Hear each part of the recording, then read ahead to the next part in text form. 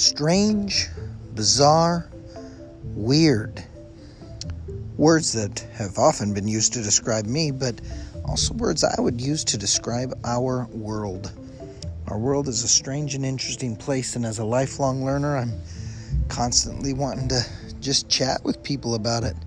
Talk about the things that are on our minds, the social situations and learning and literature from the perspective of a teacher and dad and human being on the earth. So I just want to have a place where I can talk and have a forum, and I hope that you come by and check it out. We'll have some fun, have some laughs, and have a good time every week on Mr. E's Weird World.